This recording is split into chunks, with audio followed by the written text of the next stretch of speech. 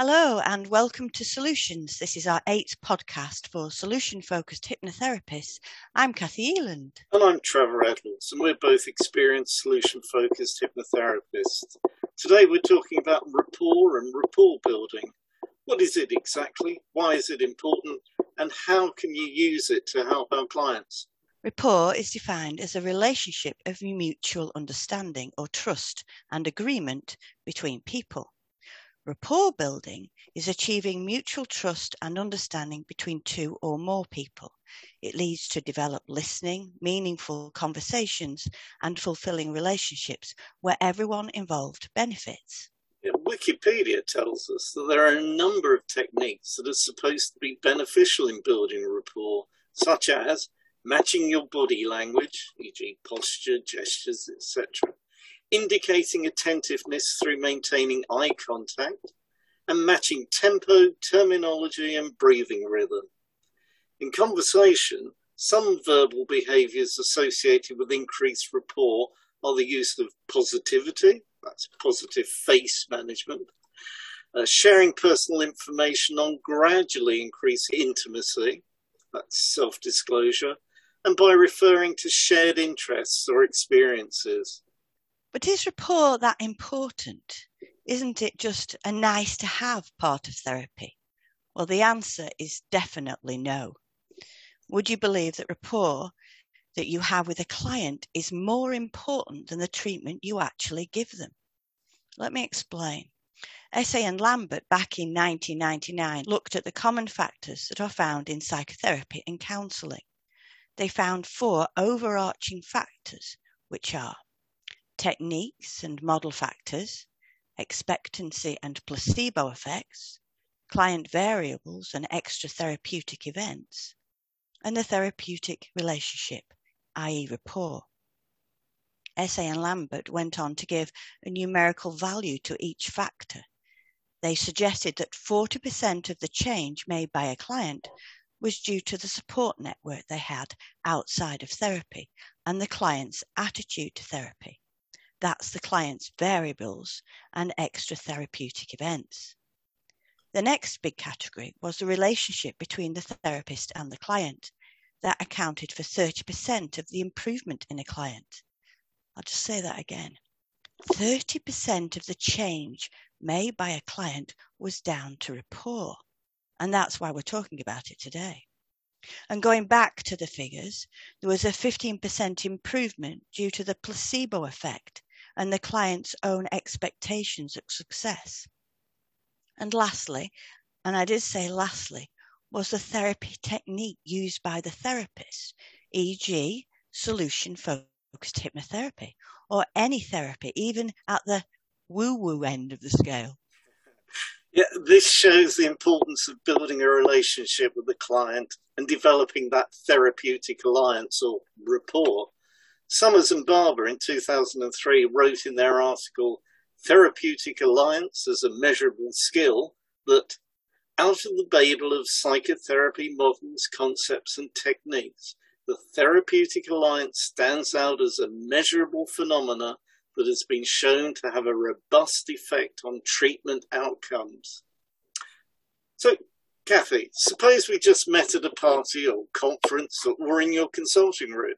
How might you start to build rapport with me? Oh, well, I suppose I might say the usual things. Ask how you are. Have you come far? Was the traffic okay? Did you get parked all right? Isn't it hot for this time of year? Anything really where we could find links between us or our expectations. Tell me about your face and body language. Well, I should hope I'd have a big grin on my face and my body language would be open. I suppose that makes sense. Yes, that sounds about right. So not as inconsequential as some people might think. No. So picking up on the importance of body language to rapport, it's worth remembering the work of Albert Mehrabian on verbal and non-verbal communication. He suggested 7% of a message pertaining to feelings and attitudes is in the words that are spoken. 38% of a message pertaining to feelings and attitudes is paralinguistic, the way that words are said. And 55% of a message pertaining to feelings and attitudes is in facial expressions and body language. Even if we don't say anything, we're still communicating. We're sending messages to our clients whether we think we are or not. And they're sending messages to us all the time. And that impacts on the rapport we're trying to build. True. Okay. NLP recognised the importance of rapport building and so investigated ways that seemed to work and then codified them into techniques that would work for anyone. According to NLP, there are 3 elements to rapport. Mutual attention, that's where each person is tuning into the other. Shared positive feeling, mostly conveyed by non-verbal messages. And synchrony, people unconsciously responding to each other's movements and gestures. People generally like people who are like them. And here are some NLP techniques to build rapport. So firstly, commonality. This is a technique of deliberately finding something in common with a person in order to build a sense of camaraderie and trust. This is done through shared interests, dislikes, and situations. Then there's mirroring and matching. That's another way of rapport building. Mirroring is the simultaneous copying of the behaviour of another person, as if reflecting their movement back to them in a mirror. Matching can have a built-in time lag. So, for example, if a seated client uncrosses their legs and leans slightly inwards while speaking, you can wait a few seconds and then discreetly adopt the same posture. Crossover matching is when you use more subtle techniques, e.g. they tap their hand and you tap your foot. Things to mirror and match include body posture, matching the angle of the spine works well and isn't too obvious. Breathing, including the rhythm, how deep or shallow, or whether from the chest or the abdomen. Voice tone, for example, the volume, the speed, tonality, and speech rhythms, but not the accent. Representational systems, visual, auditory, kinesthetic, which means how you feel. E.g., I can see what you mean. That sounds about right. It really felt as though I was there at the time. And of course, there's metaphors, using the same type as the client. So they might be sort of using gardening metaphors or fishing metaphors or sport metaphors, etc. Let's give you a warning again. Directly matching gestures can be counterproductive because people just spot it so easily. So don't do that. Emotional mirroring can also be used to create rapport. You empathise with someone's emotional state by being on their side. It's important to listen for keywords and problems that arise so you can talk about these issues and question them to better your understanding of what they're saying and show your empathy towards them. That's from E. Arnold and Josh Boggs in 2007. It's really interesting. And in the 1990s, Tony Alexandra and Michael O'Connor wrote a book called The Platinum Rule, arguing that they should do unto others as they'd like done unto them. And CPHT has used these principles, suggesting that people exhibit open and closed behavioural styles.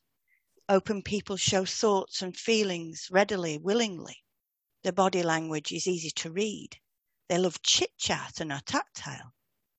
They prioritise people over tasks, whereas closed people are pretty much the opposite. They make decisions based on facts and figures. The second continuum is whether people are fast or slow. Fast people walk, talk, eat, and make decisions quickly. Sometimes they know what they want and assert themselves easily. They are impulsive.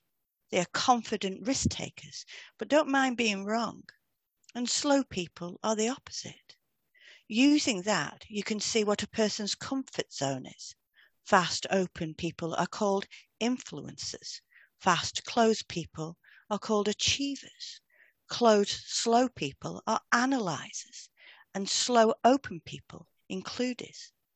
It suggested that when we come across someone who is different to us, whether they are more open or more closed, or fast or more slow in their behaviour, we tend to react with a subconscious desire for them to be more like us. This may, if we're not actively conscious, result in an energetic pulling on that metaphorical rope, behaving even more in the opposing way.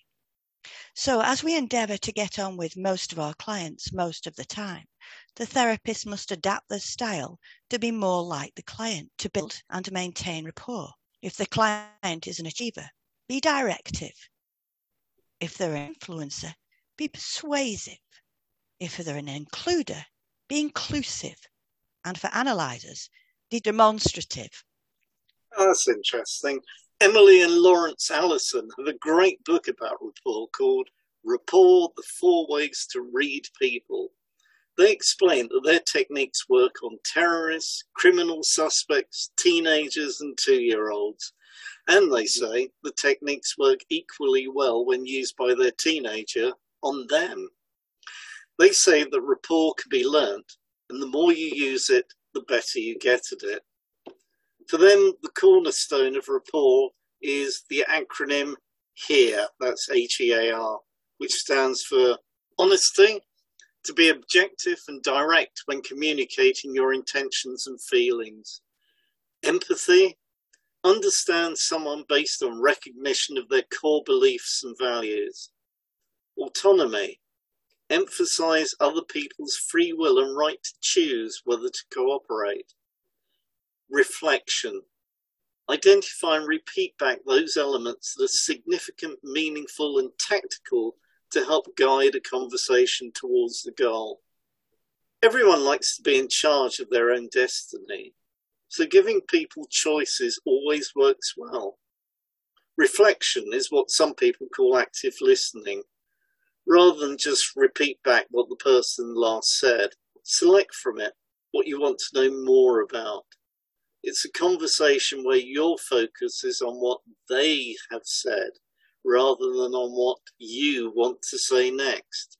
The book describes the SONAR mnemonic for reflective listening, and SONAR stands for S, simple reflections, which is a simple restatement highlighting what you want to know more about and what's significant. The O is on the one hand reflections, summarizing and reflecting back 2 conflicting views, emotions, or evidence. N is no arguing. Explore the argumentative statement by saying, so what you're saying is X, or can you tell me more about Y? A is affirmations. Seek out positives to build on and ignore negatives. And the R is reframing. Reflect back, including deeper feelings or values. For example, I think X is very important to you. And adding a key question afterwards moves the conversation forward. Interestingly, the book says that people are the best experts on themselves, which is what we do.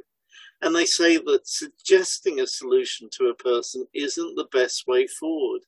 They need to come up with a solution and internalize it. The book goes on to identify 4 roles that people can play in an interaction, which they call T-Rex, lion, monkey, and mouse. And they say how to use different roles effectively to achieve your goals. Perhaps people may be good or bad at using a particular role. For example, good T-Rex is frank, forthright, and critical, but bad T-Rex is aggressive and intimidating. A good mouse is humble, patient, and pensive, whereas a bad mouse is avoidant, weak, and hesitant. Good monkey is cooperative, supportive, and encouraging. Bad monkey, on the other hand, is overtly intimate, making others uncomfortable. Good lion is in charge, leads, and makes clear decisions, whereas bad lion is bossy, dogmatic, and controlling. The book is absolutely full of examples and suggestions of how to use rapport to achieve your goals and indirectly help your clients to achieve theirs. The book ends by saying, rapport doesn't just make your life better, it makes the world a better place to live. So, what about building rapport on Zoom? Do these techniques have the same impact? And are there any tips we should know, Kathy? That's a good question, Trevor. Perhaps this may have been a worry for some therapists during lockdown. So here are some tips from Vanessa Van Edwards, an American behavioural investigator. She talks about using a warm opening statement, a greeting that stimulates dopamine and oxytocin. She did research comparing different warm and neutral statements. The friendly statements included, perhaps not our cup of tea, I'm giving you a virtual hug, or here's a virtual fist bump, or just using a simple statement as, can you see me okay? And these friendly greetings delivered a 25% higher immersion response than, let's get started, or I like your background. So I think from now on, I'm going to be offering a wave or a virtual handshake. Oh, that's interesting. It is. And she also looked at the virtual backgrounds and pitted various ones from candles in the background, art, windows, plants, and even just a blank wall. And people were more likely to say that a person looked trustworthy and approachable when they were seated with plants in the background. I'm off to the garden centre after this. And the final tip is let people see your hands on Zoom. She notes it's the first thing that people will see when they watch a presentation. Our primitive past exercises its power as we look to see if there's a spear or a stone in your hand at the ready. Interesting. Yeah, I found 4 hints and tips to help build rapport in Teams or Zoom meetings. They are: move back a little from the camera so people can see your torso and posture. Have the camera at eye level rather than below your chin or at the side. Ensure your eyes are well lit, preferably with natural light from the front. And, of course, make time for chit-chat before the meeting proper starts. That's some good advice. And I also meant to say that people who trained at CPHT a while ago will probably be more familiar with the categorizing clients as warriors, settlers, and nomads. And another acronym I've come across for building rapport is TEAT, which stands for trust, empathy, and active listening. In terms of body language, smiling and head nods help affirm that the therapist is listening. Eye contact can be used to coordinate who speaks and shows interest in the client. Leaning forward or tilting your head to one side indicates attention to what is being said. Mirroring, although we've got to be careful with this, indicates that you are attentive to what the other person says. Avoiding any form of distraction, so looking at a clock or fidgeting, indicates that the therapist is not paying attention. And vocal, non-verbal signs like aha or or oh, okay, can encourage clients to continue speaking. So rapport is behind the therapeutic alliance, and the therapeutic alliance has a massive effect on how well clients make progress. It really makes sense to look at different ideas about how to build rapport with people to be more effective as a therapist. And being able to build rapport with people helps with other relationships and makes us happier people. And that's got to be good. So that's about it for this podcast. I hope you found it's given you some food for thought about rapport, its uses, and how to build it. So it's a goodbye from me, Kathy Eland. And it's goodbye from me, Trevor Edels. See you next time. Bye. Bye.